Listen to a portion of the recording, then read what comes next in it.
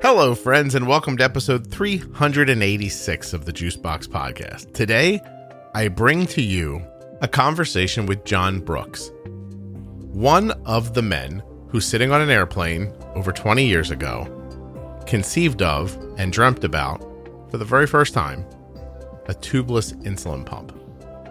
Eventually, that pump became the Omnipod. And this is the story of how it came to be. John's the father of someone who has type 1 diabetes, and he tried to figure out how to help a long time ago when his son was diagnosed. This is what came of it. It's kind of crazy, right?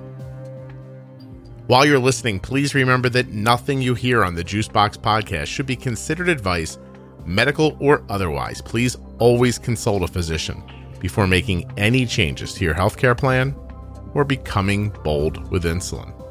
John's actually been involved in a lot of things around type 1 diabetes. We'll talk about all of it. But my initial reason for having him on was to learn about the birth of the Omnipod. Such an interesting idea, isn't it? Just something didn't exist, and then it did.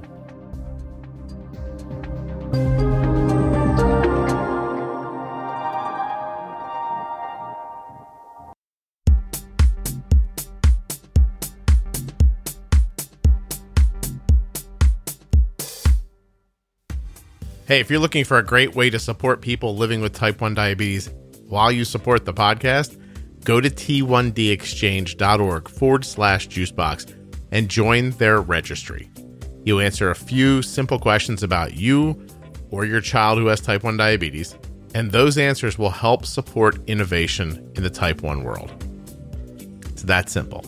It's completely HIPAA compliant, absolutely anonymous. You can opt out at any time, and it takes less than 10 minutes to complete right there from your phone or your computer. t1dexchange.org/juicebox. This episode is also sponsored by Touched by Type 1. Go to touchedbytype1.org to learn about an organization that is doing an incredible amount of good for people living with type 1 diabetes. Touched by Type 1 is also putting out their good stuff on Facebook and Instagram. And as a matter of fact, I believe the founder of Touched by Type 1 just had a beautiful little baby. So if you're interested in seeing cute little babies, definitely hit up their social media. touchedbytype1.org. Do you have a great doctor or need one? Check out juiceboxdocs.com. It's a great list of doctors who have been suggested by the listeners of this podcast. They're doctors that get it when you want to make adjustments to your insulin or don't want to just do, what everybody else does. Juiceboxdocs.com. Leave a name, take a name. If you're looking for those diabetes pro tip episodes to share with a friend, it's easy to get them to download an app, I guess, and say, hey, start at episode 210. That's where those diabetes pro tips begin. Or you can just send them to diabetesprotip.com. And please help me welcome a brand new sponsor to the weekly shows, Gvoke Glucagon. In the next few episodes, you'll begin hearing about Gvoke. Ardent has already got it at home. We've got the HypoPen, and it's the bomb diggity. The absolute minute I heard there was a new glucagon that did not have to be mixed, I wanted to know more. You can learn more too at gvokeglucagon.com/juicebox. Gvoke is Gvoke. Glucagon, classic way, Glucan. That might have been wrong. Glucagon. Dear God, are we going to get involved in spelling glucagon right now? All right, gvokeglucagon.com/juicebox. Or you could just, use your own brain instead of mine and just type it out. gvokeglucagon.com/juicebox. Welcome to the show, Gvoke. t1dexchange.org/juicebox, and of course, touchedbytype1.org. Check them out when you have the time. I appreciate you doing this very much. I've often wondered about you, not knowing who you are, and I thought this is an interesting time to get your thoughts. I mean, if I'm not wrong, right? It's about 20 years since you started the company, right? Yeah, it started insulin. In fact, it's funny. I was just on the phone like 10 minutes ago with my co-founder and partner at Prism, Dwayne Mason. So we were just literally talking about that 20 years ago in May 2000. Yeah. And now everything's getting ready to, I mean, I don't know how to think of it. I think they're going to take the thing you guys made and supercharge it, right? Like it's getting ready to take a leap, don't you think? Yeah, well, I think, if you think of the world that, we started in, it was a device, right? A glucometer. A glucometer, was then going to drive an insulin pump. And now you look at it, it's the whole closed loop. It's the automated insulin delivery capability. But I think what's most important is the fact that it's less about the device. It's really the data, and it's the use of that data to drive better decisions, better clinical outcomes. And I think, with COVID and the way healthcare has changed, people want to be able to kind of get healthcare in their terms.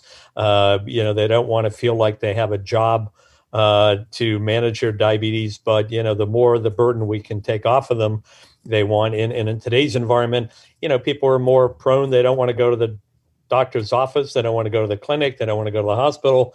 They want to be able to, get help and coaching and support for managing their diabetes, but on their terms. And, I think that's the beauty, whether it's Insulet or others. I mean, really leveraging the data, the analytics, the ability to basically determine, trends, to be able to look at time and range, to be able to look at, where there are any hiccups or, risks of hypoglycemia. So, it's kind of the evolution of healthcare that, if there was a silver lining to COVID, it's accelerated, all this virtual care, remote care, connected care, much faster than, it would have happened on its own. It was pretty slow. And now it's, changing dramatically. So in the beginning, really, it's a tool, and the tool is the whole story. And now really the tool is just the way you take the data and make the decision. And then you don't have to go back to the doctor who would look at whatever data you had, whether they were finger sticks or log books or CGM graphs as time goes on, and say, look, I think you should turn this knob here, make this small adjustment. And now the data kind of understands that for you, I guess. It's really cool. I mean, it's pretty much, I don't want to say autopilot because we're not quite there yet, but the idea is that, the algorithms, the systems get to know you. They get to understand, kind of what you do. A lot of people tend to do similar things day after day, whether it's their eating or whatever. So at the end of the day, the devices are going to become smarter and smarter, more predictive, and they'll try to determine not only what the right insulin dosing is, but, based on your prior history, based on what they've been able to track, they can almost anticipate here's what's going to happen and, kind of get ahead of the curve. So, I think it's the power of AI, it's the power of analytics. And then to your point, in the early days, I remember at Joslin, you'd have doctors having to look at, printouts from all the different flavors of BGMs. There was, a few folks on CGM.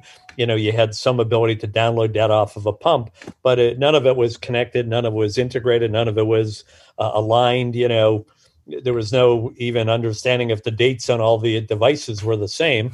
and obviously everything got shifted every twice a year when there was daylight savings time. So again, I think we've come a long ways and, more to go because, the sad part is despite a lot of great technology advances, we still do not have enough people with diabetes, especially people on insulin, meeting their objectives, getting their time and range. I mean, and again, I think it's an appreciation that, despite the fact we're making advances, there's more to, managing diabetes than just tracking blood sugars, right. Understanding now more about stress, understanding more about sleep habits, understanding more about, the food we eat, nutrition, and even the whole behavioral mental health aspects of diabetes. So the good news is, I think we're getting smarter. I think we're getting there. But, like anything else, it just doesn't happen overnight. Yeah. Well, let's kind of walk down memory lane for a second. So Sure. Tell me a little bit how you How did you come to this? And like you were saying before, like, I guess the concept wasn't as much about the pod at first as it was about just take me to the beginning. Like, what were you doing when this happened? Yeah. So if I kind of walk back 28 years ago, our then 3-year-old son was diagnosed with type 1 diabetes. Okay.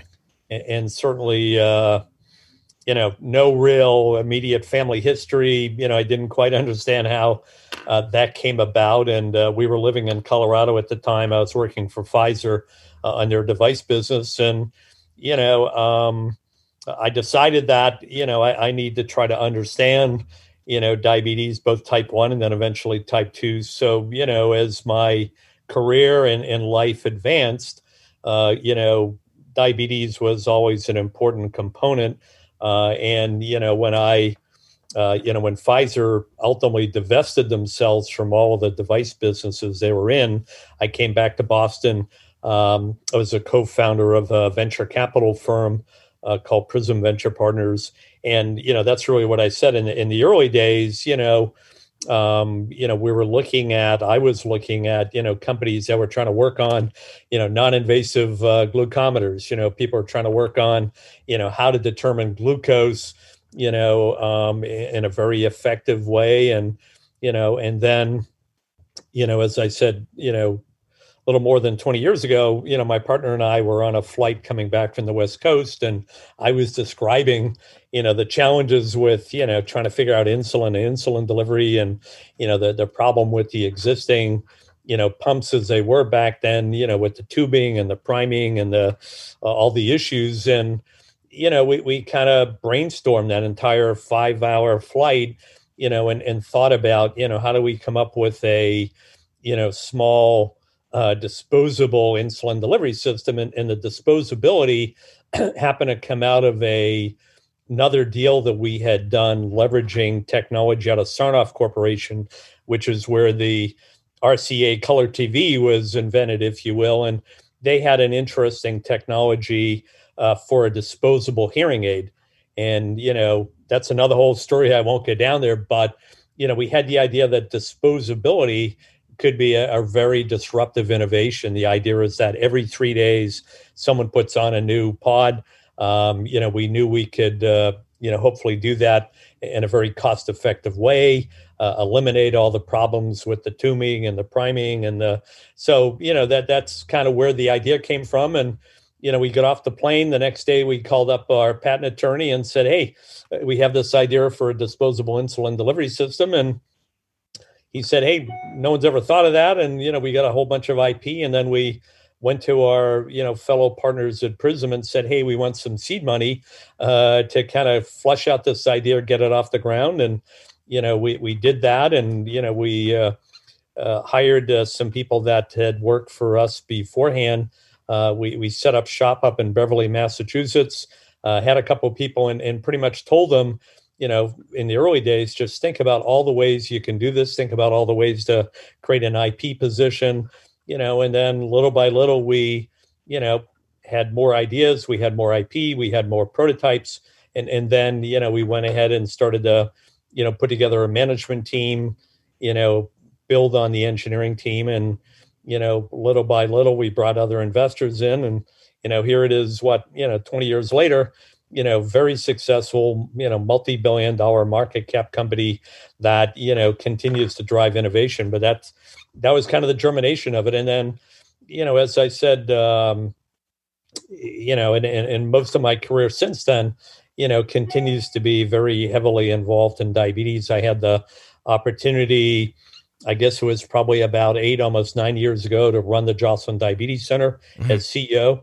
So, someone unusual to have a fellow that I'm a UMass Amherst graduate, undergraduate in accounting, finance, and systems. So, you can see I learned enough over the years to be dangerous to be able to run a leading academic, medical research education center.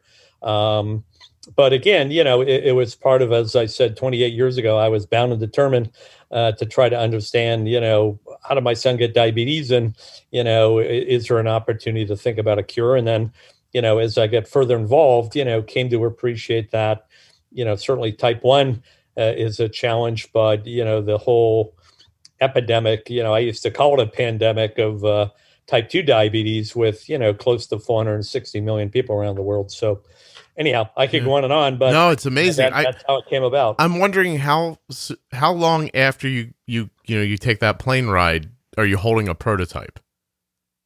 It's a good question. It was probably, I want to say probably 9 months to a year. I mean, because again, we spent a lot of time. I mean, we probably had some drawings and ideas, but we wanted to really think about the intellectual property to make sure we had a good patent position.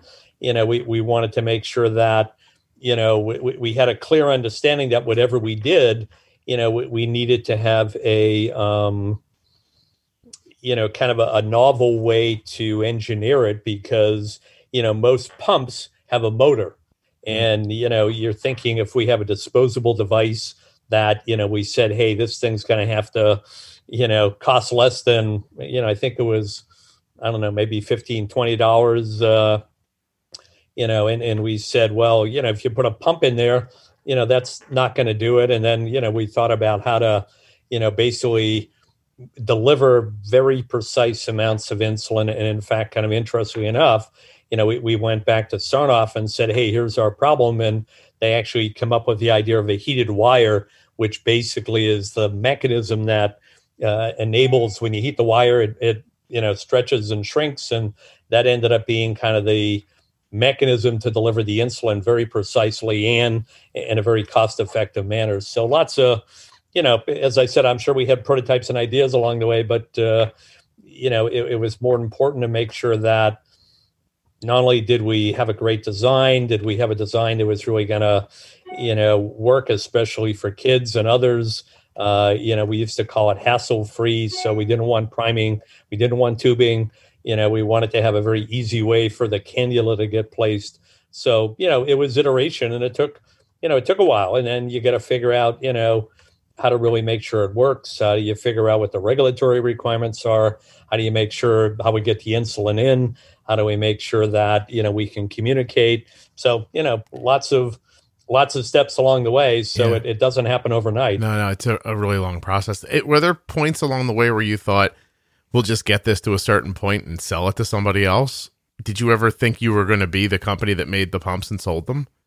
Well, I think we did. We thought, hey, this is a very, novel idea, and we felt good about, as we did some early interaction with customers and focus groups, and we had, I think, from the very beginning, thought about the fact that this was the type of product that would lend itself to high-speed automation. I mean, we actually thought, at the time we had set shop in, trying to think where we were, Bedford, I think at the time. And after we left Beverly, where we started, and, we had the idea, hey, we're going to have a lights out factory. All these pumps are going to be put together by robots, right? And then, in some ways you go full circle. I mean, a lot of what takes place today, both in this great new factory that Insulant built up in Acton, a lot of automation, lots of ways to produce, massive numbers of pumps that are high quality.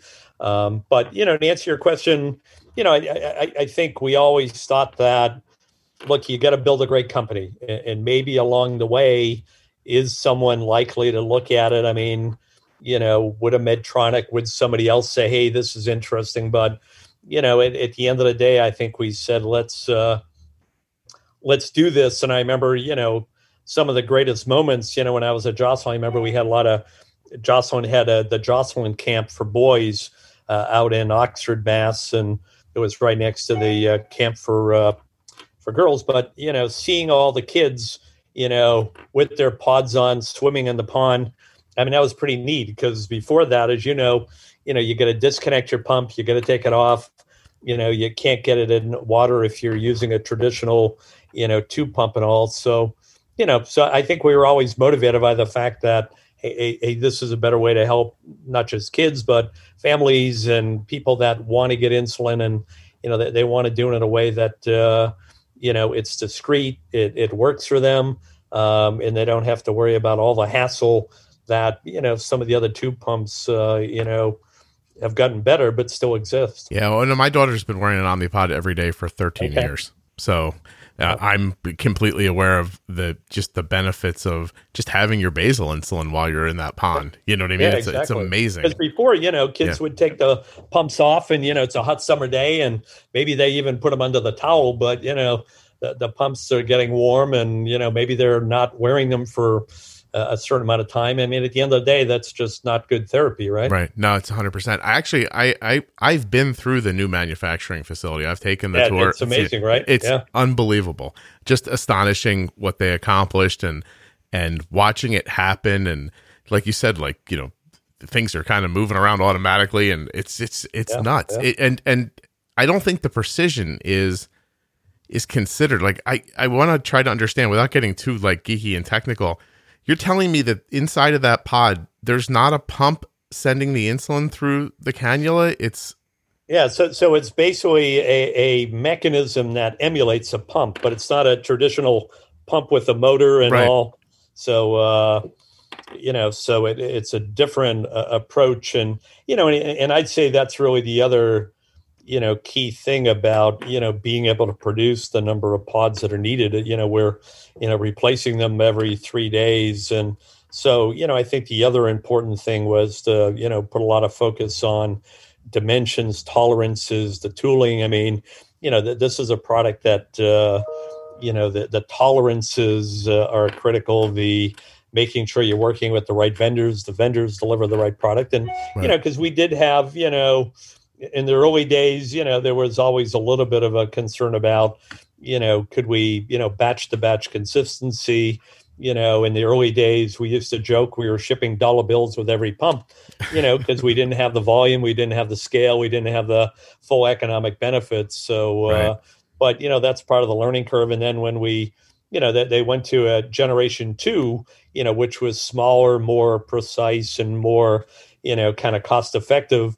There were some hiccups in the early days when, things don't quite go the way you expect. And, you just kind of work through them and hopefully, convince your loyal users that, hey, it's sorry, coming. And we'll send you some replacements, hang in there. But, the good thing is I think that's all behind the company now. And I think now they're focused on, kind of what I'd say is their, Gen 5 product. They've got Dash, they've got Horizon. I mean, they're really, as I said at the beginning, recognizing that it's no longer just about delivering insulin, but it's the context of, doing it in a way that understands how that individual is living their life, understanding, kind of what their, smart CGM and other devices are saying, and, optimizing, what their requirements are. So they're staying in range, they're avoiding hypos and hypers, and their care team can continue to kind of fine tune, what they're doing. Are you still involved, or did you eventually sell your share, or how does that work? Yeah. So when I went to the Joslin, I just made a conscious decision. I think it was certainly the right one. Maybe not economically, but I divested all my shares. I just, because we were doing some things, and if you're the CEO of a not-for-profit with the prestige of Joslin, I just didn't want to have any perceived conflicts and all. So, I'm happy to say today I'm still an owner, but I pretty much divested everything for the 5 years that I was running Joslin. I see. Okay. Oh, all right. That's what we wanted the president to do that he didn't do. Is that what we're saying? That whole, you just sort of take yourself, not to be political, but you kind of take yourself out of the... Look, it's the right thing to do. I mean, if we were doing some work, maybe some of the doctors at Joslin, which they were doing different, studies or clinical trials. Yeah, you could argue, well, I don't have anything to do with that, but it's appearances, and it's really good governance. And frankly, I think it's just having a good moral, ethical compass. So, was I going to influence results? No, but you never want to have even the suggestion of impropriety. And I just said, look, this is the right thing to do. Right. That's excellent. Oh, that's very cool. So you're still involved then, and you're an owner at this point still. Well, I'm a shareholder. shareholder. With, a small one with other people. Yeah, but, you're saying somebody else is listening to this right now going, I have way more than John does. Yeah, I'm sure they do. I'm sure every major, you know, um, you know, public equity fund out there, mutual funds. But no, I'm happy to, Be do involved. that. And, full disclosure, I have stock holdings and other, diabetes companies because, whether it's on the CGM side or, looking at pumps. And then I work with, a lot of young companies that are working on, what I'd call the next generation solutions, whether it's new insulins, whether it's a new type of CGM. There's some companies working on, new pumps. The companies working on defeating the autoimmune system. Companies working on, better real-time insulin titration for people with type 2. So about 80% of what I do, these days is still, helping especially young companies. And I'm either doing it as the chairman of the board member, advisor, consultant, trying to make sure that, what I've learned over the years and, how can I help them turn themselves into a successful company that is going to further help people, with type 1 or type 2 to, live better, healthier, safer lives. That's cool. How old's your son now? My son is going to actually turn 31 next month, so just a few weeks away. He works for this company called Livongo. Oh, I know it. Yeah, sure. You've heard of them. He was literally one of the very first people there. In fact, he was with the predecessor company called EOS Health. So he's based out in Chicago. Has been with them, I guess it's been 8 years, and he manages their sales effort in the Midwest. So I guess he's had another, I think opportunity. He has type 1, but he devotes a lot of his time to help Livongo get solutions for self-insured employees who need help with diabetes, and now they're moving it to hypertension, weight management, behavior, et cetera, et cetera. And they went public, and now they're being acquired by Teladoc. So he's keeping busy, but he's pretty excited that he made a good career choice when he graduated from college. I have to ask you, because I'm not sure where you're going to go with this, but does he wear an Omnipod? So he doesn't. It's interesting. All this effort, John, that you put into this. I know. But, at the end of the day, and I'm sure you might even know with your daughter, you know what?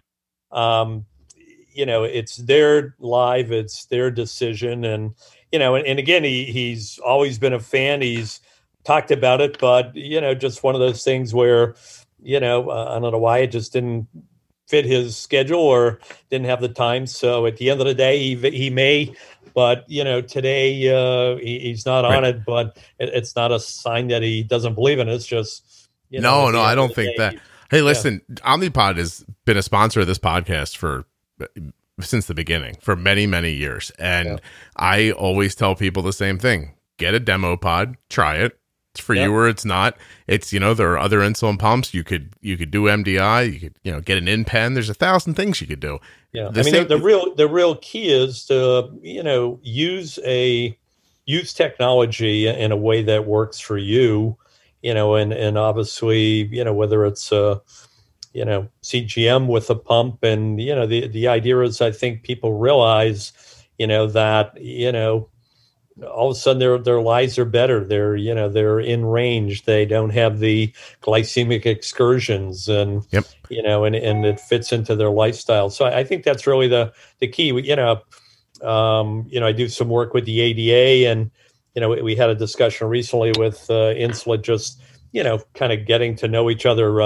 Bob Gabay is the new chief medical officer, chief scientific officer for the ADA, and he was in the call. I had hired him at Joslin, so he's a great person. But the whole idea is essentially just, I think an appreciation that, people that have been on MDI, maybe just thought, look, pumps are too complicated. They look like they're, not going to work for me. And, obviously, I think once, to your point, they try them, all of a sudden they realize they're pretty straightforward. And, and I think, companies are sensitive to making sure that, they're affordable, and that they work for people. And again, I think the payers, the insurers, I think, understand that they're cost effective. I mean, it wasn't too many years ago where, you had to jump through hoops to justify having someone get a CGM or even a pump, but, Yeah. The good news is the data's there and the value's there, and, the world's,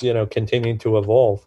What was the most difficult, if there's one difficult part of getting the Omnipod to market? Was it the function of it and the mechanics of it, or was it the FDA, or is it insurance? Like, I guess it's a good question.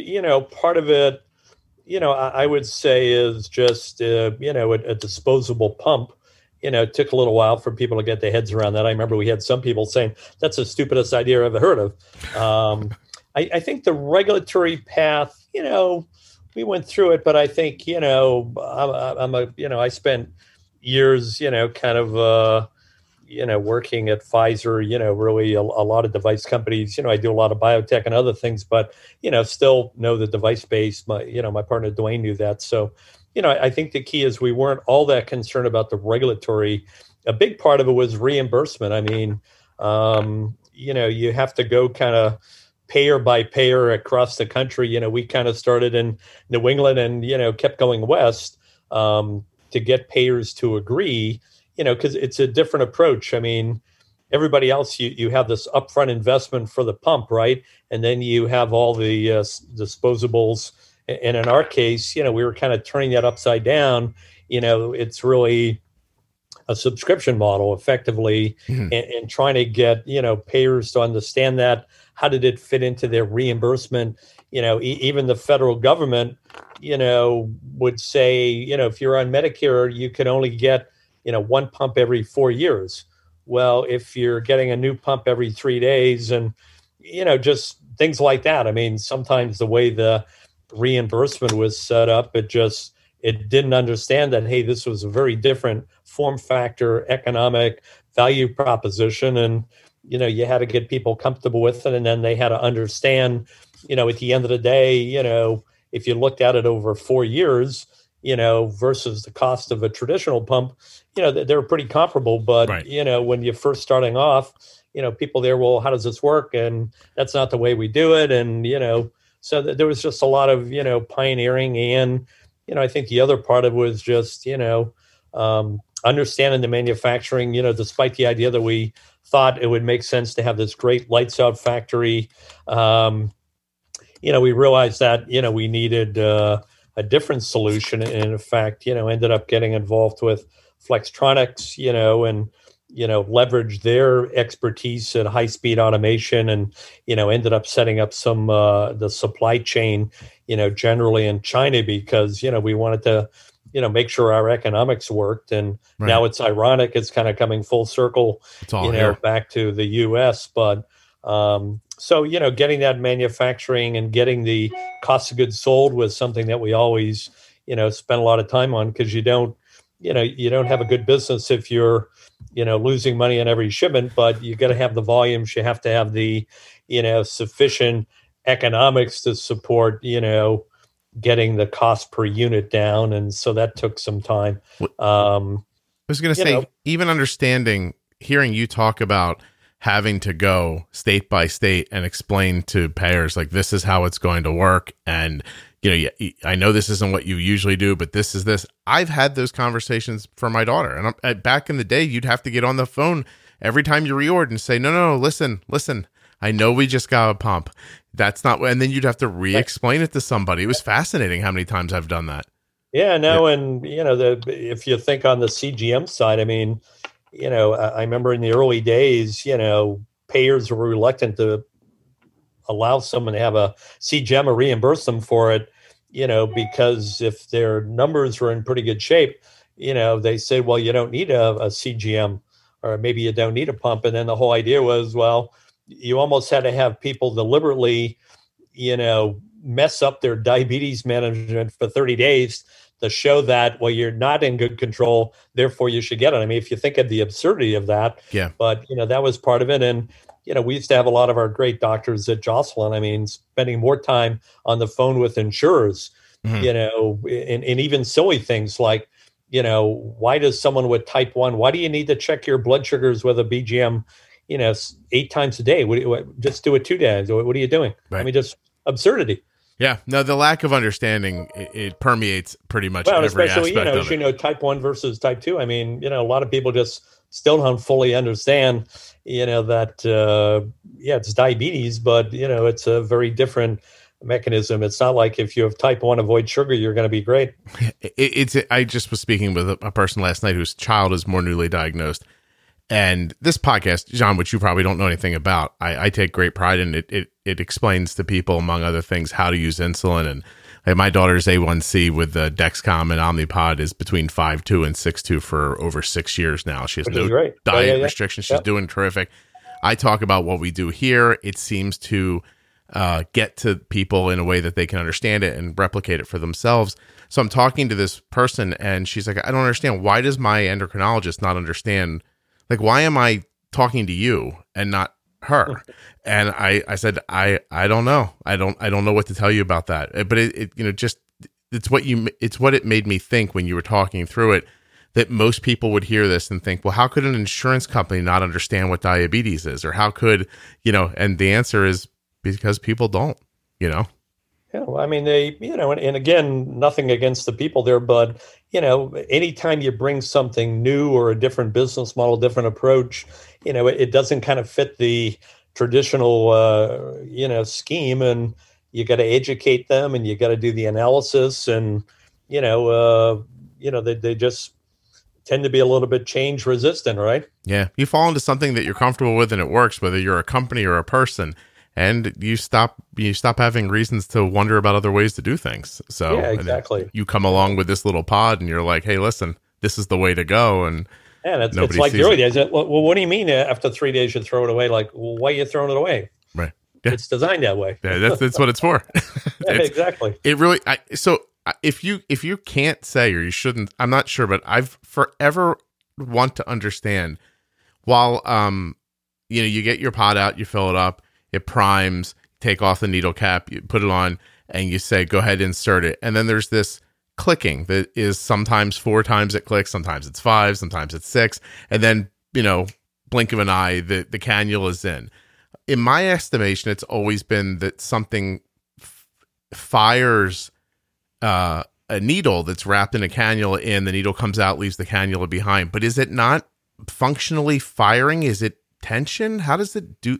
Can you tell me how it does that? Yeah, I don't know what it does today. It's probably different than it was, but I think your point's accurate. I mean, the whole idea was to get rid of needle phobia, to be able to have a very simple way, to your point, to deploy the cannula, with a needle that would place it properly and then, disengage itself. So all you had was the cannula to deliver the insulin. So, yeah, I mean, I don't want to speculate because I'm not sure how it works today. No, but, please. The idea was to basically, deliver it in a way that, it would get into the skin at the right level, and, not cause any bruising, hypertrophy. I mean, there was a lot of work that went into the needle design and the shape and the insertion, pressure, force, whatever you want to call it. So, but yeah, I'm probably, it's been a while since I've looked inside of one. It prompts me. I probably have an old one around here I should look into. I'm now wondering about the day in the office where somebody was like, all right, put it on me and push the button and let's see what happens. That's how many people do you think in total were there in the beginning? Well, in the very beginning, there were 2 of us on an airplane, right?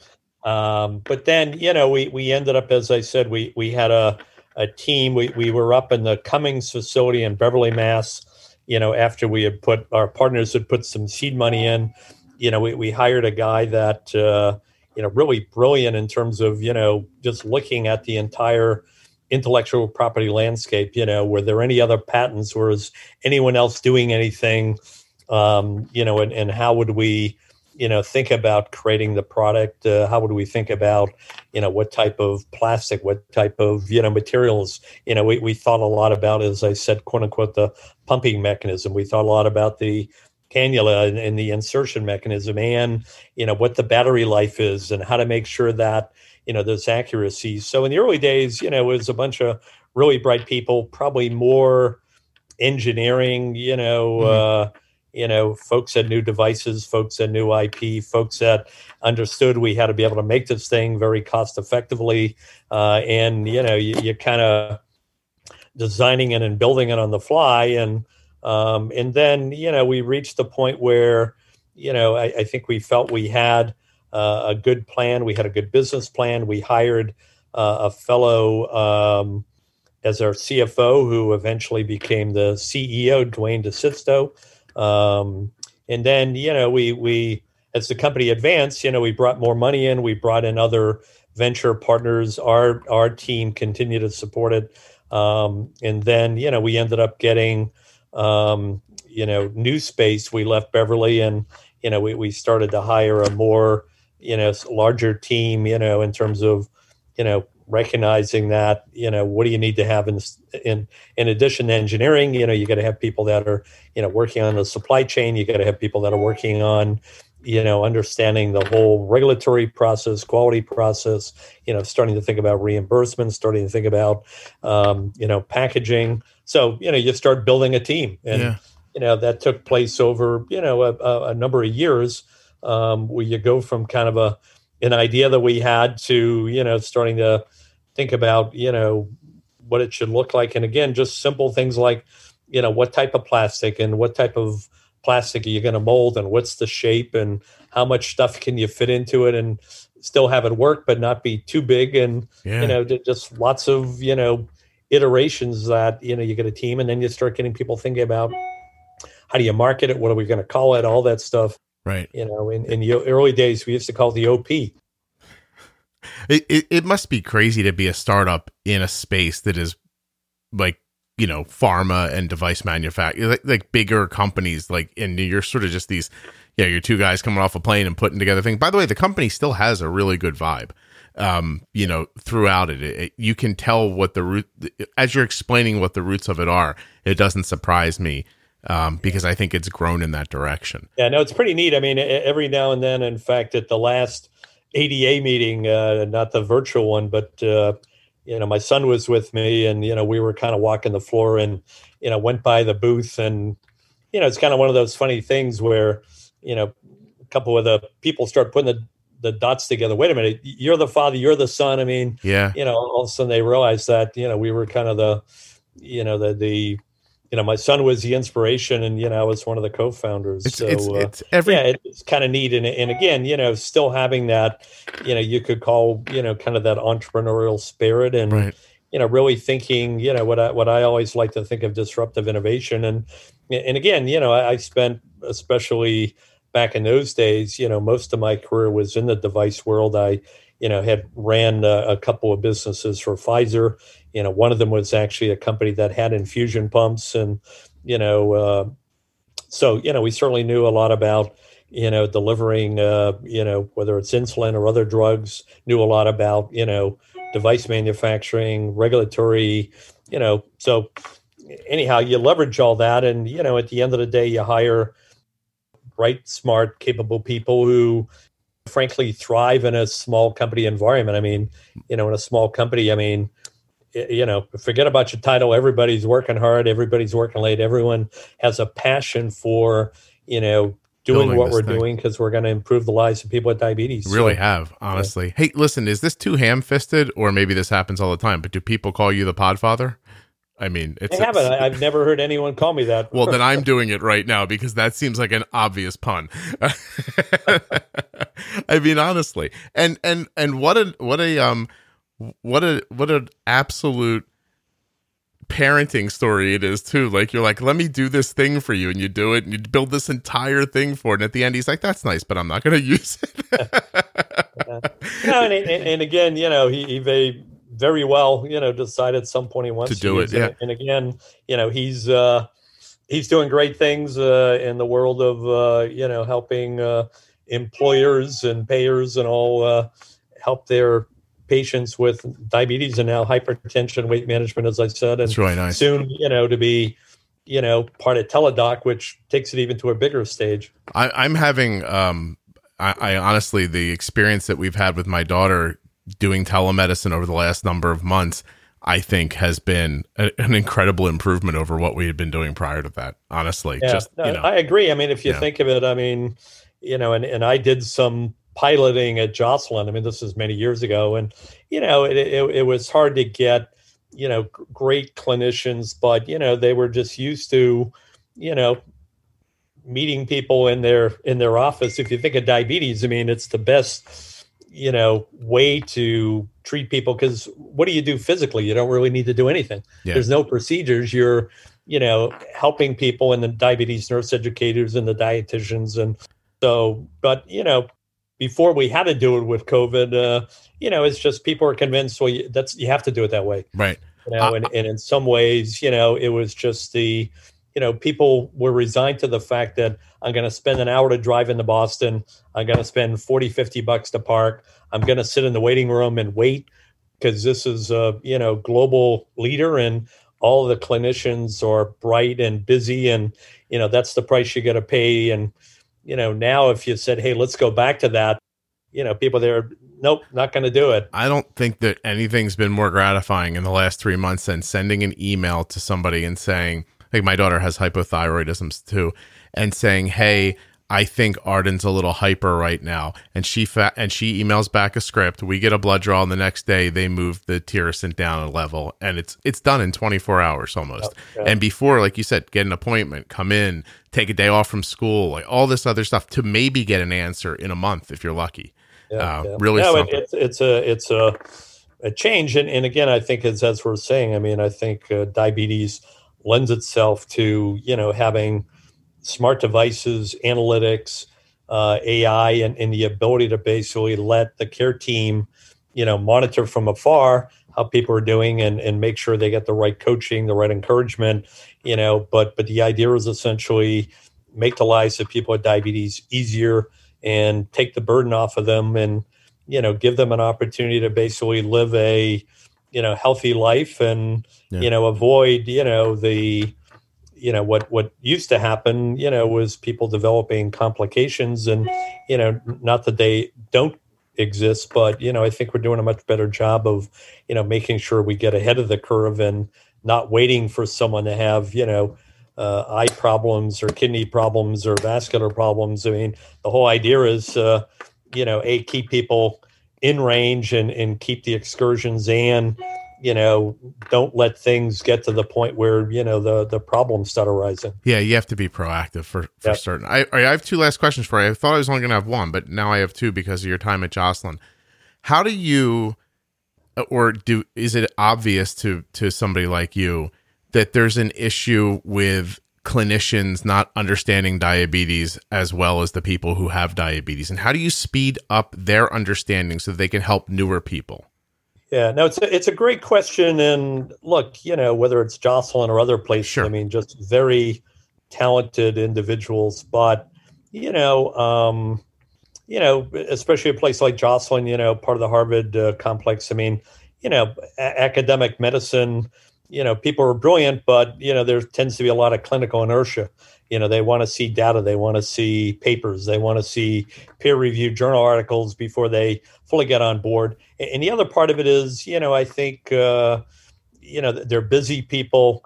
And as much as they're going to keep up with all the new developments, all the new information, it takes a little while. And, but I think today, with a lot of, capabilities built into the electronic health records, there's ways for, clinicians to be able to, get a better handle on how this individual is doing, what are the other potential comorbidities or factors that are going on, and then, which is the right approach. And, if you have type 1, what type of devices, and, do I still think about putting you on some sort of, SGLT2 inhibitor? I mean, so, but the issue is, I think it was just, busy people, and, just trying to deal with all the stuff they had to deal with. And then after they get done seeing patients, make sure they put all of their information into the, billing systems so the bills could go out on time. And so, I think it was just easy for people to kind of get into I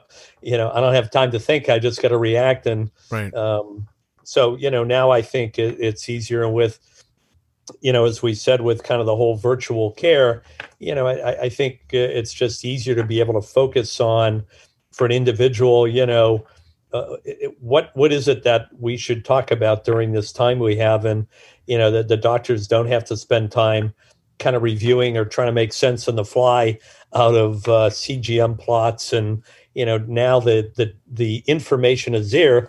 It's more a question of helping determine for that person with diabetes, what's the best way to help you even further improve, and to be there if people are still struggling, because as there's still challenges. I'm on the board of the College Diabetes Network, chairman there. And, we spend a lot of time, if you think of it, college students, dealing with diabetes in this environment, virtual hybrid classes, and, the whole, side of diabetes around depression and, behavioral health and all. So, so in some ways, life is getting easier, but life is getting more complicated, right? Right. No, it's interesting. I have such a personal experience over time where it's going to sound crazy, but I could sit down with you in an hour and explain diabetes to you in a way where you would just understand it and you'd be able to put it into practice. I've practiced for a decade or more writing about it and talking about it. And just when you see someone struggling who has great care, what really is considered great care, and then they come along. I mean, think about it really, John. Then they come along and listen to a podcast, and then all of a sudden they're like, oh, I understand now. And then they're off and they're okay. It feels like there's a disconnect somewhere in between that, you know what I mean? Sometimes, maybe the key is, you got to make sure you're connecting with people at their level. Maybe some people, especially in type 2, a lot of people are told by maybe it's their primary care doctor. And again, I'm not trying to malign anyone, but you have diabetes and here's what you need to do. And I'm going to put you on metformin. Well, at the end of the day, I used to hear from many people, well, I don't really know what it means when I have diabetes. They don't understand things. Yeah. And maybe they say, well, I'll avoid sugar, but, I can have pasta, rice. That's healthy, right? Mm-hmm. No understanding, kind of how our bodies work. Right. When I was a kid, many, many years ago, we actually had something in school called a nutrition class and health class, and you actually had some idea how our bodies work. I don't think we're teaching that to kids anymore. Yeah. So the idea is a lot of people just, even though if you're in it, it's kind of like, well, why don't you understand it? Some people just don't fully understand, like, well, what do you mean my pancreas isn't going to produce insulin, or, it's not producing enough insulin, or, I'm watching my blood sugars, but, I'm in competitive sports, or I'm stressed out, or, and people start realizing there's all these other factors that affect your glucose. You can eat the same meal every day, do the same thing, but if you're stressed out one day, or you didn't sleep well or something, you're going to have different results. And a lot of people don't fully appreciate, well, why is that? Yeah. I think that when I start talking to people privately, which I do sometimes, just as, I don't know, I think it makes me better at being on the podcast to have one-on-one conversations with people that aren't recorded sometimes. But when I start off by telling them, look, you have to get your basal insulin right because nothing's going to work if that's not right. And then you really need to pre-bolus to understand how your insulin works. When I get to the third thing and say you need to understand the glycemic load and the glycemic index of foods, I don't think that's what they think they're going to hear next. And when you tell somebody that, 10 carbs of one food and 10 carbs of another food are going to impact you differently, I completely agree with you. It fries their mind. They're like, no, they told me to count the carbs. And again, we're learning a lot about, what else is affecting, gastric emptying, which foods tend to get into the bloodstream faster.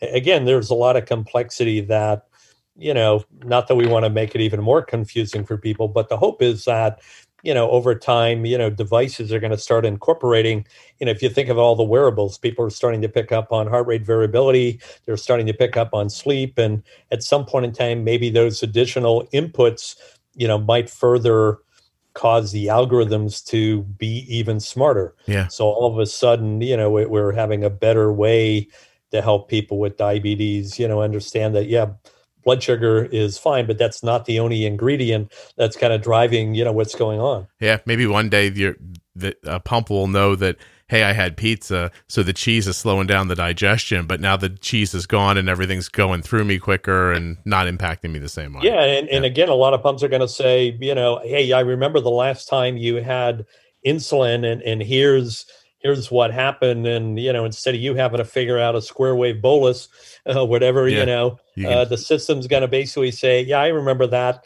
Let me make sure that I'm adjusting your insulin. Or if you're an athlete, I remember, when my son played high school sports, or, we used to have a lot of kids at Joslin, playing competitive sports. And, the issue is, your blood sugars, you may be fine during the game, and then 8 hours after game time, you're crashing. And, I don't understand why. Part of that's, how do your muscles reload? So anyhow, it's complicated, but we're chipping away at, getting it there. And maybe in the background, we've got people working on, either, beta cell regeneration, protecting the immune system. I mean, there's lots of other good things going on that I'm on top of as well. So maybe someday we'll make all this moot. That's my last question is, what do you see coming that is exciting to you? Because I just had Dr. Jeffrey Millman on the other day from WashU, and he was talking about stem cells and how they're getting cells now to sense glucose, make insulin, not be seen as by your body as a foreign. It's all amazing. Like, it is, but and it's happening, in different parts of the world. There's people working on, defeating the autoimmune process. People working on, basically protecting the beta cells. There are people working on regenerating the beta cells. There are people working on encapsulation. There are people working on, new treatments. You look at some of the stuff. Denise Faustman, at MGH with BCG, and so lots of advancements. People are making headway. You look at Semma, which was a Doug Melton company, now part of Vertex, and all of a sudden you got a very big pharmaceutical company working on beta cell encapsulation. You got other companies that are in that space, and little by little, we're kind of cracking. Why do regulatory T cells go awry, and, how do you do that? So, we could talk for another couple hours on all the things that I see, and, I'm usually involved because, I just get motivated by that. And again, companies sometimes seek me out because they know I know enough to be dangerous, and maybe I can help them either get financed or advanced, right? Understand how to get through the whole process. That's got to be such a huge part of it, is just having somebody with you that can help guide you around the pitfalls, right? That's got to be I've been doing this for a while, and seen the good, bad, the ugly, but the hope is that at the end of the day, a lot of these companies, the challenge is getting the financing and having a value proposition that's compelling to investors, and making sure that they've thought through the timelines around regulatory issues, quality issues, reimbursement issues. And in today's day and age, it's the old Wayne Gretzky line, you don't want to develop something, to solve today's problem. It's where's that puck going to be 5 years from now? Got to skate where the puck's going, right? Where's that competitive landscape going to be? Who else is out there? And how to make sure that you're, kind of leapfrogging the competition, not just incrementally saying, hey, I got a better mousetrap, and, you're already kind of behind the times. So I tell people when they're using their insulin that everything you do now is for later, and everything that is happening now is from something that you did in the past. And I think that thinking like that in general is a great idea. Well, John, thank you. I don't want to take up any more of your time, but I do want to leave you with something because I don't know that I fully wrap my head around this sentiment that gets given to me a lot until you were talking about your son. But people thank me. My daughter does not come on this podcast, right? She's 16. She doesn't care about a podcast. And people tell me all the time how grateful they are that her situation led to their success. And now I'm realizing as I'm sitting here is that this podcast really is born out of my concern for my daughter. And she's wearing an insulin pump that was born out of your concern for your son. So it's very kind of chilling, honestly. Well, I'm sure he'd be interested. So at some point in time, you want to do a podcast with my son, I think you're going to find, he's even sharper than I am. So I'm going to do that. Yeah, no, I am. Yeah, Yeah. I mean, if you think of it, he's understands this disease because he lives with it every day, and working for a company that now is extremely successful, and had some interesting experiences along the way. So you might want to get him on a podcast. I think you'd find it pretty entertaining. Well, it'll be easier for me to find him than it was for me to find you, because, you just would go around saying to people like, the guy that made the pod, what's his name? And finally one of my friends at Omnipod's like, it's John. And I was like, oh, is that him? And she goes, yeah. I said, I think I know someone at T1D Exchange. I'll be fine. I was like, I'll figure it out. Which is another great organization that you sit on the board of. Is that right? Yeah. Yep. T1D Exchange, College Diabetes Network, so, if it's diabetes related, I'd like to think I can be helpful in some way. Well, I'll know I'm doing well when you want to invest in me. Sounds good. John, thanks so very much. I really appreciate it. Yeah, pleasure. All right. Take care. Have a good day. Take care. Yep. Bye. Bye. Hey, huge thanks to the Podfather, John Brooks. Can you imagine it if people, by the way, if you know John, start calling him the Podfather. I'd like to see that pick up if you guys can make that happen. Thank you. Anyway, John, thanks so much for coming on the show and for sharing your amazing and very unique experience dreaming up an insulin pump. Thanks also to the T1D Exchange, t1dexchange.org/juicebox. Join that registry today. Support diabetes research, support the podcast. And Touched by Type 1, touchedbytype1.org. Thank you to those sponsors. And of course, welcome Gvoke Glucagon to the family of sponsors here at the Juicebox Podcast. Learn more about that pre-mixed, pre-filled glucagon or the HypoPen at gvokeglucagon.com/juicebox. There are links in your show notes and at juiceboxpodcast.com to all of the wonderful and, may I say, delightful sponsors of the Juicebox Podcast. Check them out if you would. Thank you. Hey, last thing.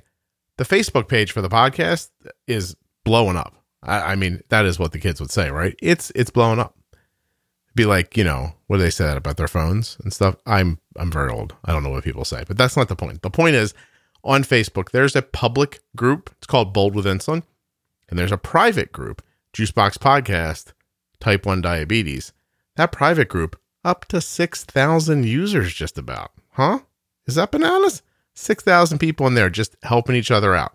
It's amazing. It's the kindest place you'll ever find on Facebook. Hand to wherever you want to hold your hand up to when you're swearing on things. I mean it. I've never seen a nicer, kinder, more thoughtful, less egotistical, more lovely and delightful group of people helping each other with type 1 diabetes than I have right there in that group. I am as proud of how that group functions as I am about anything else connected to this podcast. It's really, it's quite something. And the public group has like 10,000 people following it. I'm really stunned. I am.